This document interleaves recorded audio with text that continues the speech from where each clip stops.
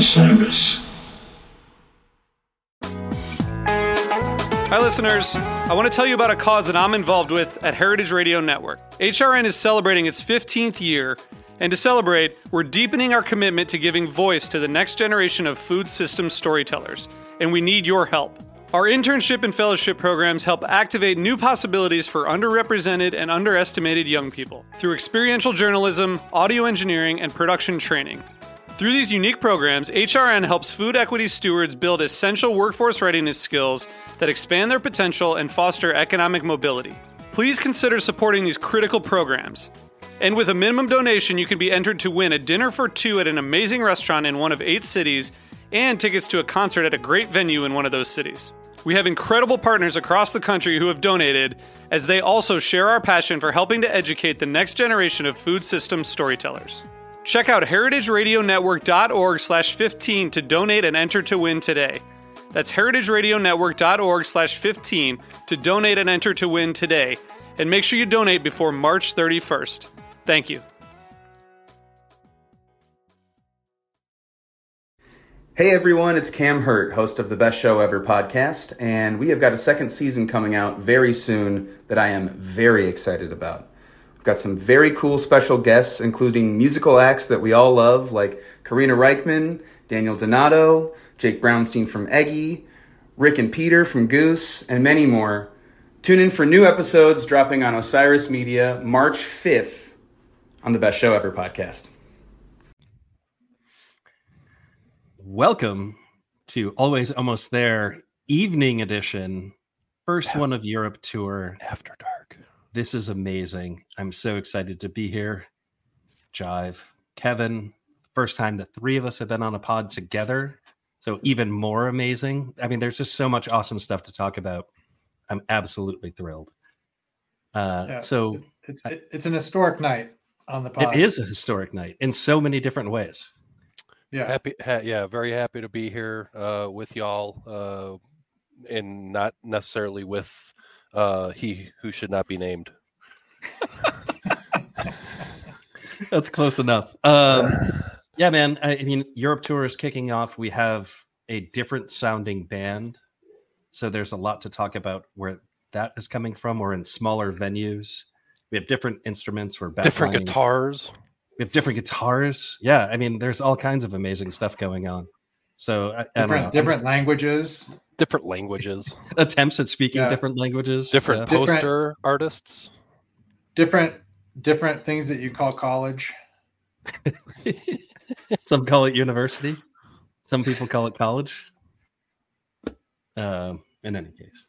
So, I don't know, guys. Should we dive right into these shows or... Yeah. I mean, Europe tour. I mean, this is awesome. Yeah, it's funny to be even talking about this. So let's jump in. We'll just go ahead. I was going to say it's exciting. You're a veteran of Europe tours, so we have a resident expert here. Not on Goose Europe tours, but Europe tours. So, I mean, you have inside knowledge. You've been to these cities, so it's almost like you were there, but you were just there a really, really, really long time ago.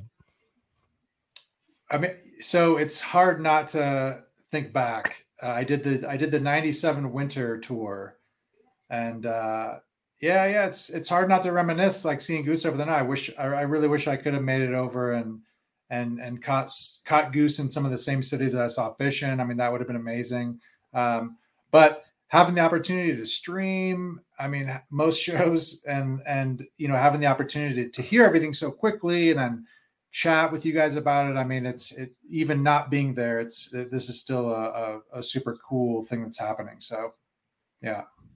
Yeah, Europe in general, just like a historic place, architecture, food, all of that stuff, the history that is there, and so then much history. And then to be able to have Goose have that as their backdrop to play these shows, to gain some new fans, is awesome.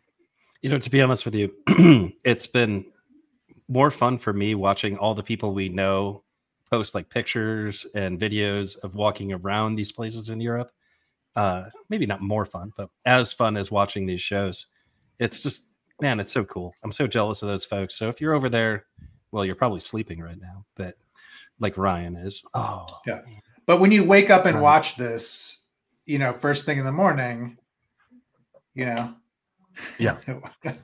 we're just, you're not going to do that, but he who shall not be named will probably do that. All right, then. So shall we jump into the set, Jive? Do you want to lead us into Paris? Or? He's watching now. Okay. Yeah. So due to technical difficulties, we didn't get the stream of the Paris show, so we're gonna kind of roll that in tonight as well. Get through Paris and Cologne. So yeah, Paris. I mean, kicking off the tour, and coming right out with me and my uncle, which was probably super unexpected by most people. First time played since the very beginning of 2022. So it's been a minute since they played this one. They used to play it a lot. Actually, was the opening song at my first Goose show, if I'm not mistaken. So yeah, Kev and also Kev's. Both. Yeah, that's right. And so yeah, cool kind of way to open it up, I thought. You know what I mean? Like coming out and you do feel like with the Europe kind of with the locals, I think in this day and age, a lot of these folks are hearing Goose because of the accessibility online and all those types of things. But yeah, you got to feel like there's definitely some kind of flow through for a lot of these folks, whether it's, Fish and the Dead and those types of things. So I thought that was kind of cool actually to open up with me and my uncle.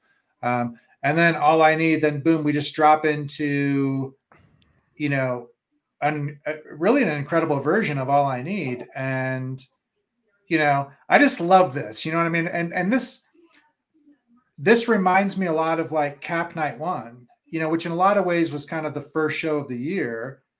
And they just come out firing with jams, and so, Drive, in that case, but then later the Earthling and then the All I Need. But I man, this is one of those things too, where, and I'm not trying to go on too long about this, but this is one where like right after it's like, oh yeah, of course you're going to drop into All I Need, like song 2 in Europe. Like it makes perfect sense. It's what they do at kind of, big shows. And, it's one of their biggest jammers. It's one of the jammers that I think they feel probably the most comfortable with. And so anyway, just real quick on this All I Need, they come out right away into a really cool, kind of first initial jam section. And it quickly gets real, like, it's blissy and it's triumphant. This is a triumphant jam. And then we go into a little bit of a clav jam once that big triumphant jam ends. And that, I don't want to cut that jam short, but I think, Neal, you're probably going to want to talk about it as well. And then into a nice clav jam, and then into a nice kind of blues, kind of piano driven, blues rock kind of jam to end it out. But yeah, really big All I Need. And then just real quick, the rest of the set, Mr. Action, The Whales, Turbulence, and then a Drive, Bob Dunn Drive sandwich. So overall, I thought this was a really, really strong set to come out and drop on night one of this Europe too. I was maybe a little surprised at how good this was. I thought this was a phenomenal set. Yeah, I mean, I really wish we had an opportunity to hear it in the moment, because I think we would have been losing our minds, because this All I Need is very, very good. And it's not just, it was a good jam and a show and we got excited about it. Like this one holds up. And it's got, in my mind, it kind of has 3 distinct segments to it. It has that initial Bliss segment, which is, it's better in a lot of ways than the kind of typical Bliss that we've been getting. They've been inserting kind of Bliss jams into Elizabeth quite a bit. And, it shows up in Lead the Way and all these kinds of things. But this particular jam is like on the edge of Blissy, but like, I don't know, it's like something more than that. And I think it just had a lot of depth. So that was really cool. And then they drop into the clav jam, which was awesome, but brief. That really crunchy clav jam. And then they finish it out, which I guess is a continuation of that clav jam that they dropped into with Peter on piano, and the whole thing just rips. It's this awesome driving jam. So I mean, that was great. It really was an amazing way to kind of introduce improv to this Europe tour. We had wondered, right? We talked about it on the tour recap. What was going to happen when they got to Europe? Were they going to go out there and try to win fans by playing lots of songs and playing stuff that I guess would like excite people who weren't familiar with the band's music? Or would they go out there and really hit people with improv? And here we are, night one, we're hitting people with improv. I think you get that in the All I Need. You also see it in the Bob Don Drive sandwich, which, you know, not the jammiest drive there ever was, but still is pretty darn good. And in terms of like the jams of the show, I don't think Drive actually is up there in the category with like, I guess 3 of the other jams that were played, but it was still really good. So yeah, I mean, there's jamming in this first set. Me and My Uncle was cool, you know, a nod to the Grateful Dead when you go to Europe. I think we probably should have seen that one coming, but yeah, cool stuff. And all things considered, the band themselves had to battle through some adversity, right? They had a flight cancellation, had to hop a train. Is that correct? Oh yeah, I did hear that. Yeah, prior to the show, so there was a cyclone. Their backs were a little against the wall.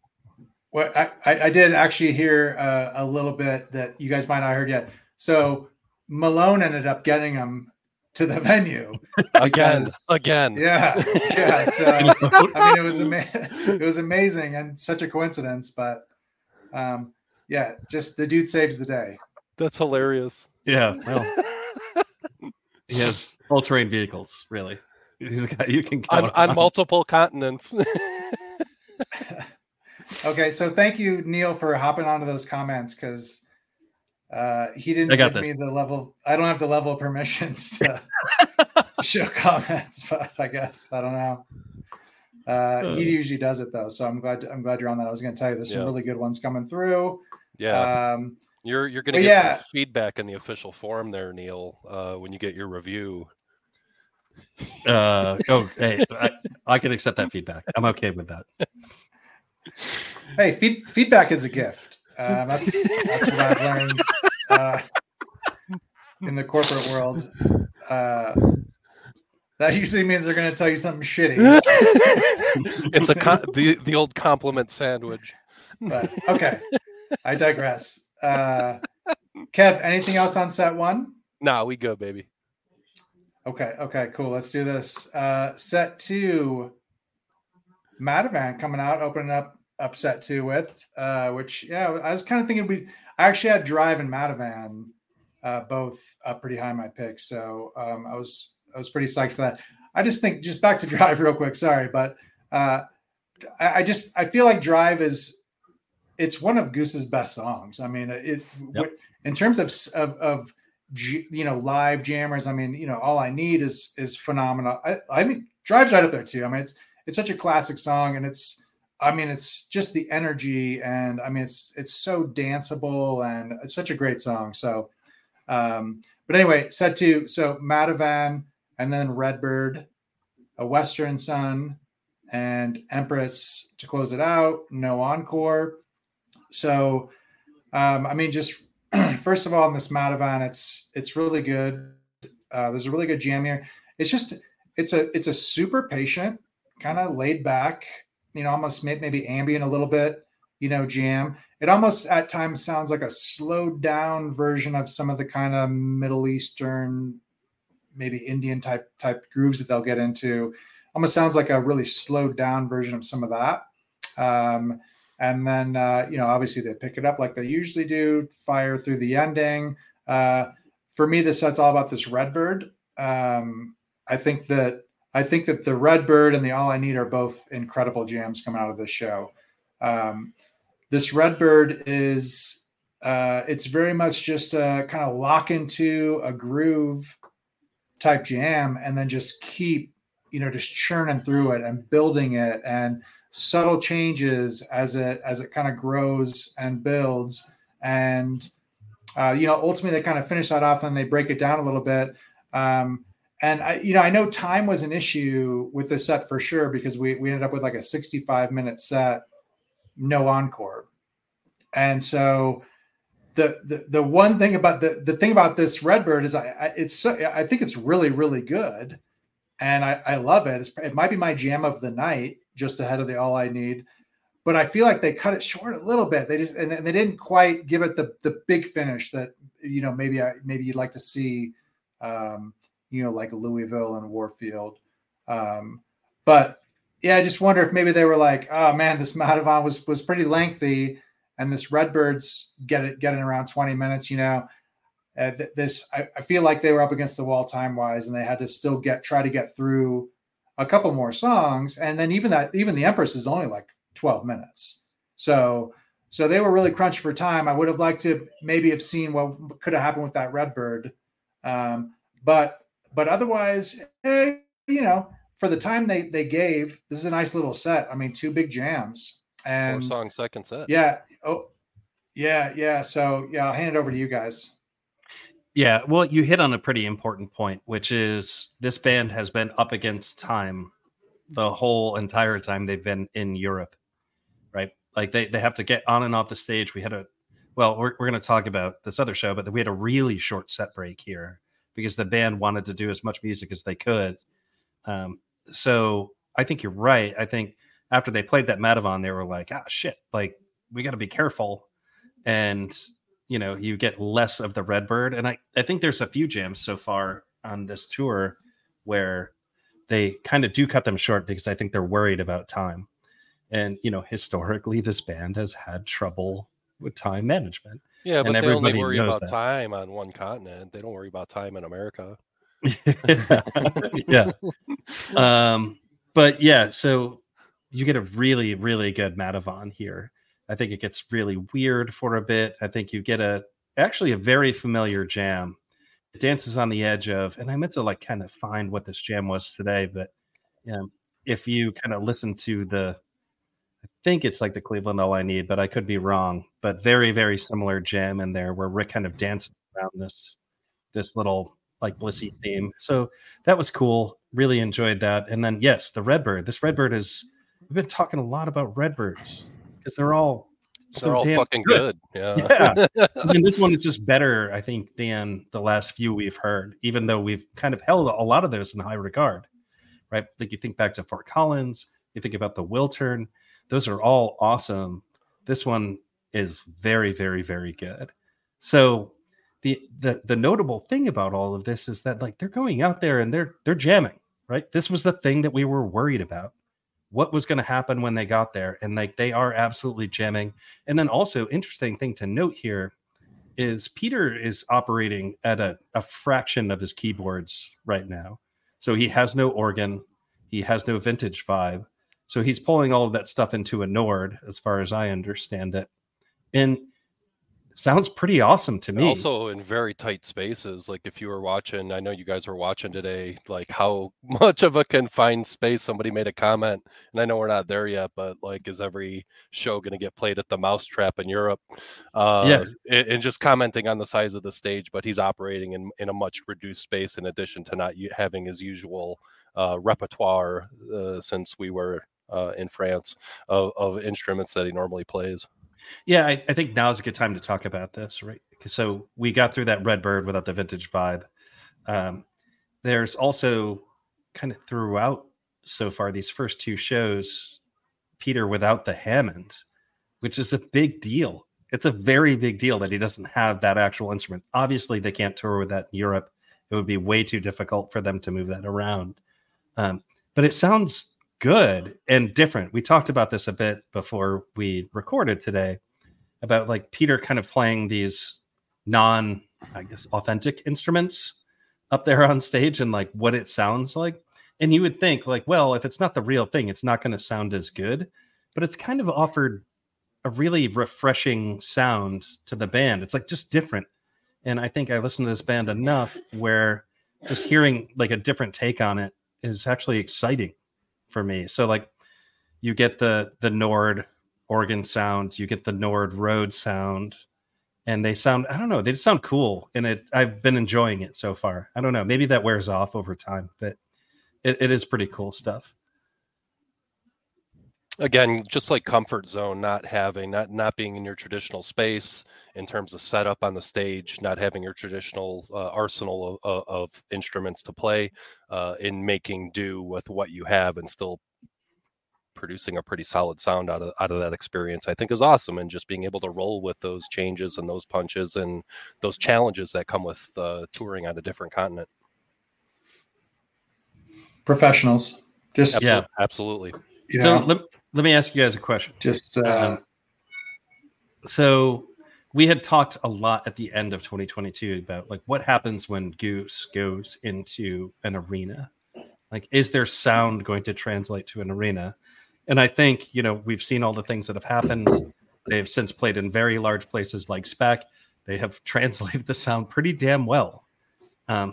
So what is your opinion on what they sound like now that they're coming back into... We're like back in 2019 here in terms of venue size. How do you feel about the change in their sound doing that? Well, so one of the things that I honestly, so far, I haven't noticed a huge change. And maybe I'm just not listening closely enough or don't have the expert ear, but we did talk about this a little bit. And so I thought about it when we talked about it. And my thought was that, we've seen this a little bit before where they'll go to some bigger venues and they'll go back into some smaller venues, even like pre-arena, right? And I think even in some of those shows, we used to talk about this a lot, where you make the move, and part of it is that you're spread out on stage a little bit more, and then you come back together, and it's you just from having some conversations as well, like it's different for them. You know what I mean? It's a different vibe. You can have in-ears or whatever, but if there's a big fucking difference between standing, 4 feet from the drums, or 12 feet from the drums. And so I always kind of felt like they were able to, kind of hear each other just that much better. And that they kind of would go back to some of their maybe old school, like playing styles of, just really kind of building and flowing together. So anyway, I mean, they do that anyway now because again, they're professionals, but I did kind of wonder what we'd see. I haven't heard a ton, different yet, to be honest, but I think it's more to your point, Neal, of like, this is, especially with Peter, I mean, there is different gear, and, even some of that is well hidden, by the way. I don't think, I think maybe a lot of people might not even know that just listening to the music, right? Because he's getting the sounds that he's after. It just might be maybe when you were saying like authentic or whatever, it might not be the exact same, but it's close. It sounds good. Yeah, I mean, you think back to when they played the Hammond for the first time, which I think was 48-48. And Rick, they had an interview with Rick, and Rick was like, nothing beats the real instrument. And I agree with that to some degree, but I actually think whatever Peter has done in advance of this tour, he's thought about it, and he has a very, very workable situation. So, I mean, it's exciting. And, I don't know how much of the other stuff is backlined. We really haven't gotten that intel from folks over in Europe, but I'm sure Rick is operating with a very, very different amp, or maybe he's not. It's hard to say. But I think the point was really kind of set off for me today in Cologne when Jeg went to hand a beer to Rick, and Rick didn't have like enough space to move close enough, so he just like leaned over and grabbed it from him. Like, that's how close they were. So should we talk about Cologne, because folks are chomping at the bit here? Yeah. Speaking of Cologne, yeah. Speaking of Cologne, is that how you pronounce it? I haven't been. I really believe positive on that. I believe it's Cologne. Cologne, yeah. Well, there's like the spelling of the folks over there, which is just Koln. Cologne. Right on. So you've been there. So I'm going with Cologne. I don't know. I'm going with Cologne. I've been there, but I don't think I said it.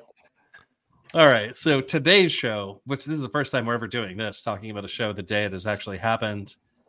We have an Atlas Dogs opener into an incredibly unique Jive 1 that confused the hell out of me. I was All running of the us. set list. We were like, this is Jive 1. And then we're like, oh, hold on a second. This isn't Jive 1. This is Jive Lee, because they're just straight up going right into the jam. And then it ended up being Jive 1. Thought it was butter rum for a minute. Jesus. Yeah, I mean, who the hell knows? So then you get a Butterflies. You get an incredibly slow Rockdale, which we will talk about. Well, shoot, I'll just talk about it now. There was so much space in between the beats in this Rockdale. It almost made me feel like I was like unbalanced, or like, I don't know, about to tip over, where I was just like waiting for that like next hit. And I don't know, it was something. I actually really enjoyed this Rockdale. I thought it was really cool.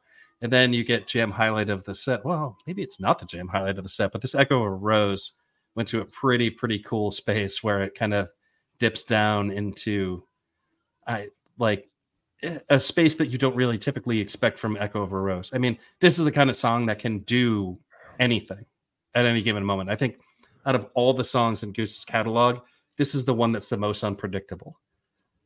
And this one does something that's actually like pretty different than what Echo of a Rose typically does. Hits upon a certain melodic riff, does it? Yeah, it does that. It does that. And then set finishes off with a Born into Ye Old Born jam, which I love seeing this back. So we get the 2001 jam, where, I mean, some folks were insisting that they were absolutely playing 2001. I think if you're looking for Born with 2001 jams in it, you can find more 2001 Born jams, but this was pretty cool. And then it eventually weaves itself into Tomorrow Never Knows, which was pretty good. I didn't see that one coming. Yeah. So I had this on at the courts today, actually. If anybody wants to hear about that. But no, the cool thing was they must have we got a better signal up here recently, because I would be at the courts, last year, let's say, and it's one. Yeah, I'm lucky to have one bar. So I'm able to stream a show live now from the courts, which is a huge deal. But it's not strong enough to pull. So it's not strong enough to pull a poster. I wasn't able to pull the print, and that might have been other issues. But so anyway, I was I'm at the courts. I'm listening to the show, and yeah, I mean, this Echo Jam was definitely what kind of caught my attention. And otherwise a great set. I haven't gone back and re-listened to everything yet. I've just picked out a couple of these jams. But yeah, I really like this Echo. And yeah, the Born really stood out to me as well. Really cool. You said everything, Neal. I mean, just I love the classic Born jam, and then Tomorrow Never Knows. So yeah, really, I think this might be a really cool kind of theme that's that they've started with Me and My Uncle in Paris, and Tomorrow Never. These are. When you look at their body of work covers wise, I mean, even though it's Beatles and the Grateful Dead, I get it, but there is a little bit of a theme here. So I'm actually excited to see what covers continue to come out, and hopefully we'll get some more, and maybe even a nod to Fish at some point. I think that would be also pretty cool. But anyway, really enjoyed this set. I thought it was, didn't quite have the level of, jams as we saw in Paris, but, strong set one. I'm sure everybody had a good time. Yeah, it's important as we go around and talk about this show, there needs to be acknowledgement. I don't have my glasses on, so I can't see all the comments, but one that jumped out at me was the need to acknowledge the shirtless Jeb. Oh yeah, and the energy that seemed to bring to all the band members. Even Trevor at one point, I believe, after set, took his jacket off. That's how hot it got on the stage there. Oh man, it's funny that you bring that up. If you saw Ben's Instagram after the show, he was like, "How hot was it in the venue?" And he takes his shirt. He's like leaning out of the back door of the venue, and he like wrings out his shirt. It is an impressive amount of sweat. I don't think I've ever sweat that much in my life. I mean, so you referring to Ben's sweaty shirt as impressive? That's a nod to Ryan. I feel like.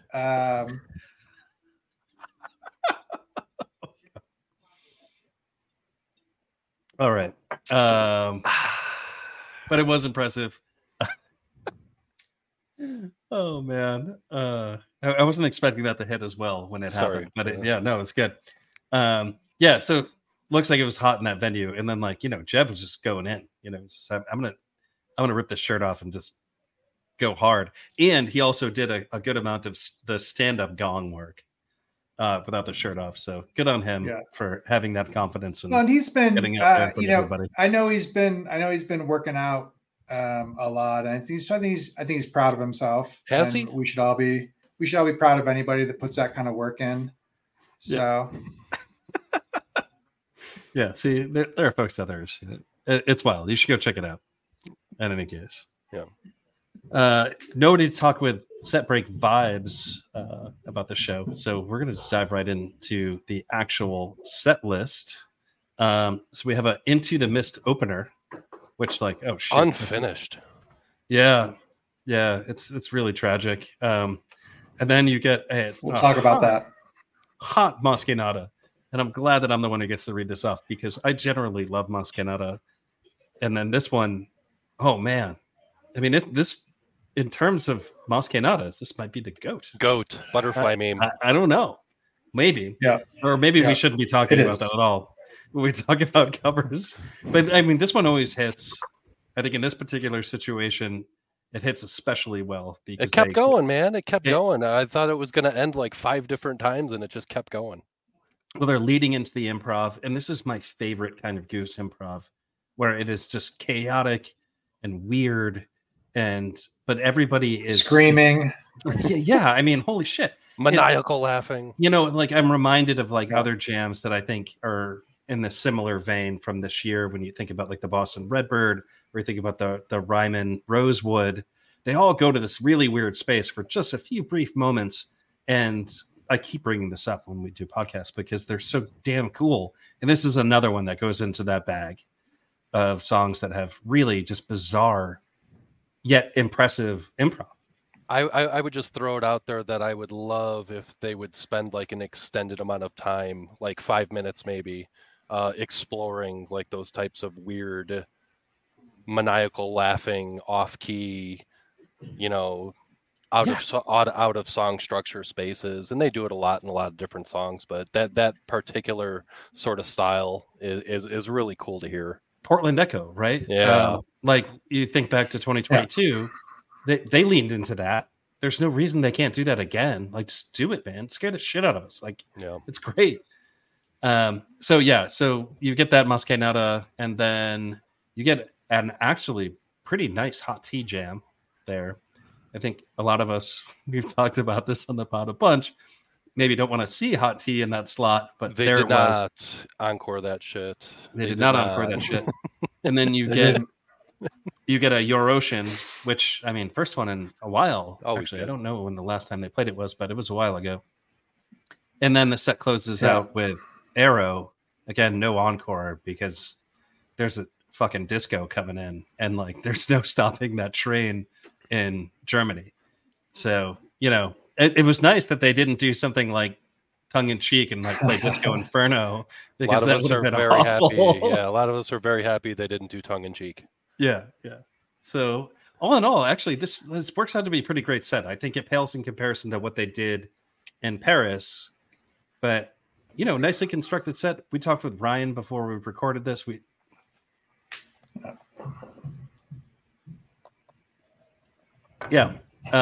didn't allow him to come on the show today. We consulted with colleagues prior to live. Yeah, we consulted with colleagues. Yeah, boss man. But this from what we've heard from people inside the venue, it was an incredibly fun show. So it sounded good.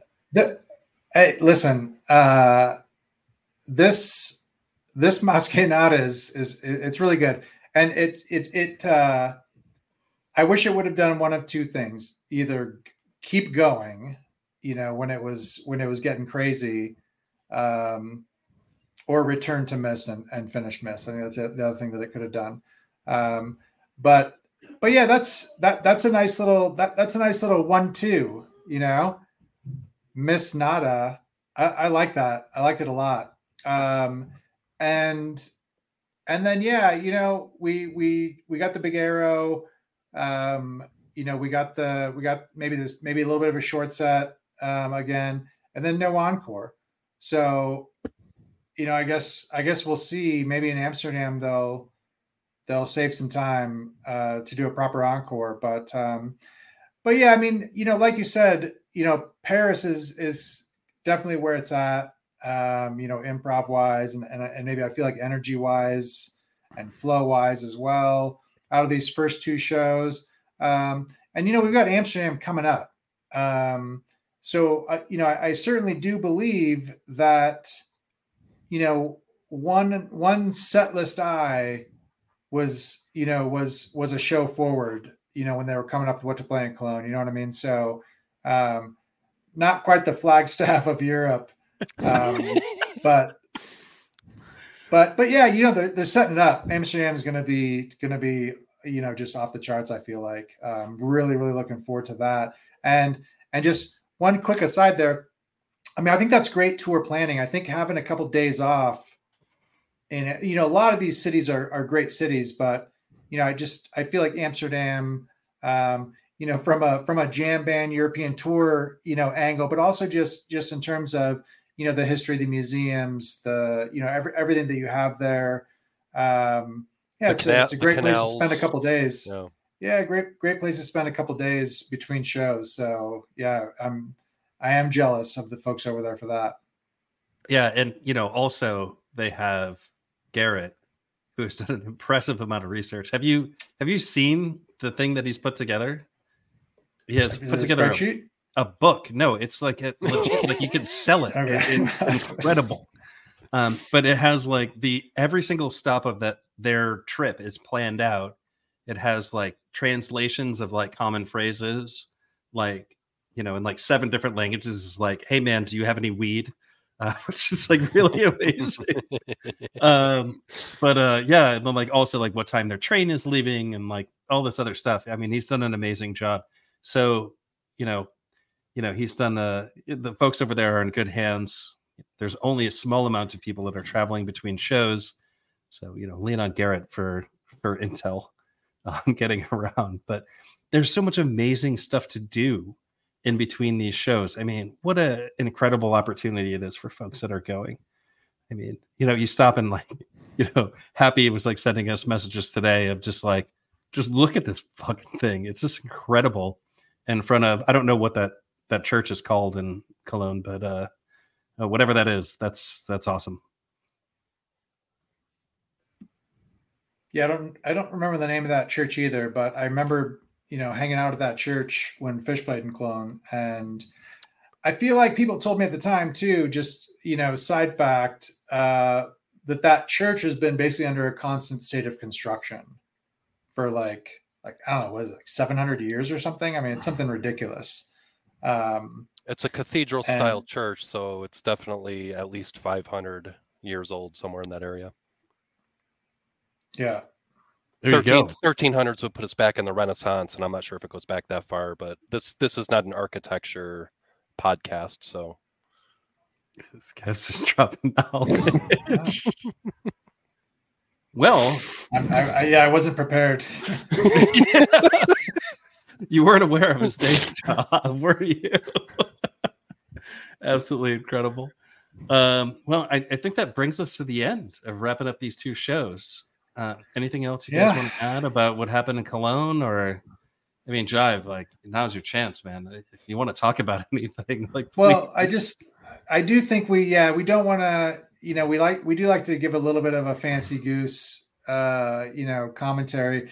And I think we do need a slight update because we do now have officially a Europe tour, I think / Goose Mess Fantasy Goose competition. So yeah, get your picks in. I mean, not everybody gets their picks in every day. How did this last tour turn out, B? Oh, fall tour? For Fantasy Goose, yeah. Oh yeah. So No one cares. we did have our first ever 4-time champion crowned. Who was it?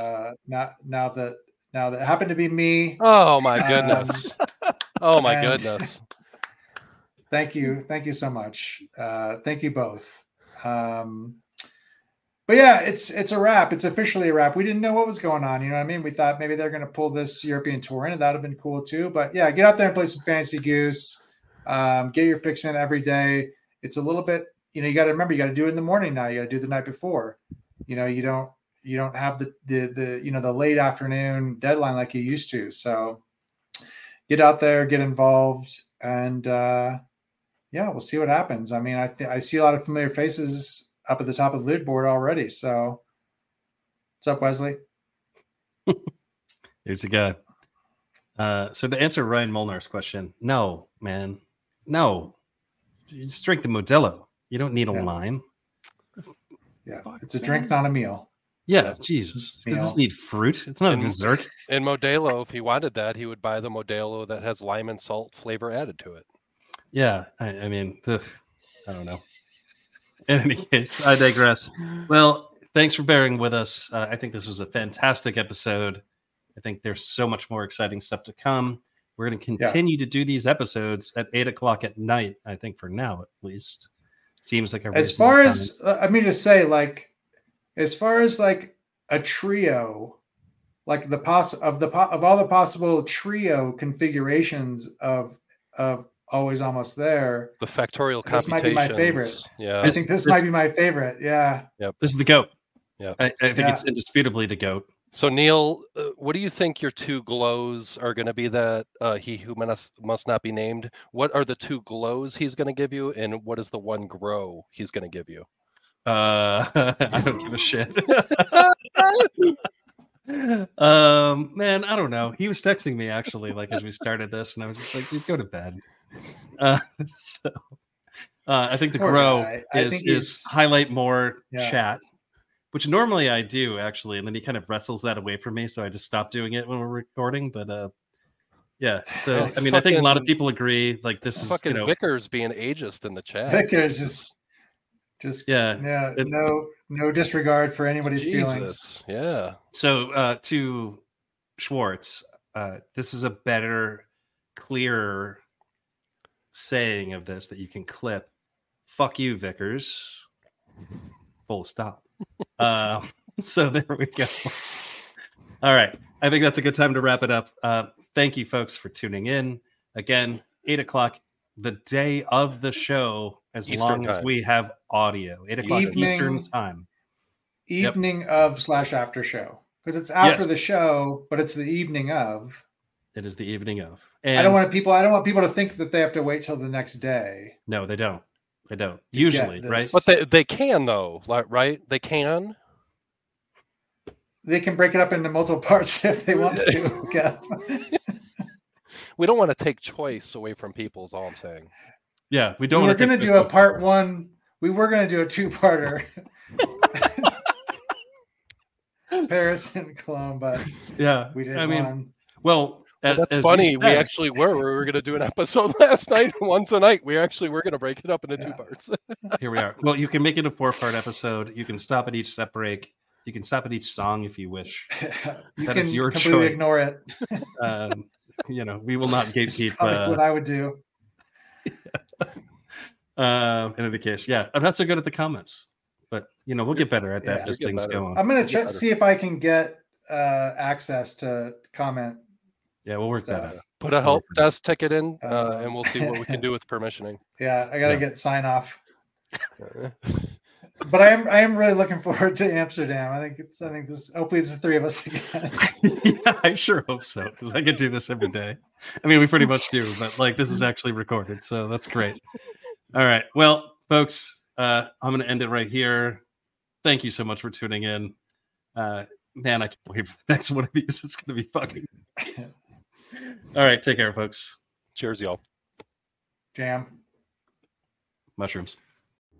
Hi, this is Henry Kay, host of the #1 music history podcast, Rootsland. Come with me on a journey to Kingston, Jamaica, where we explore the world of reggae music and the untold stories of some of the genre's greatest legends. From the ghettos and tenement yards where the music was born, to the island's iconic recording studios.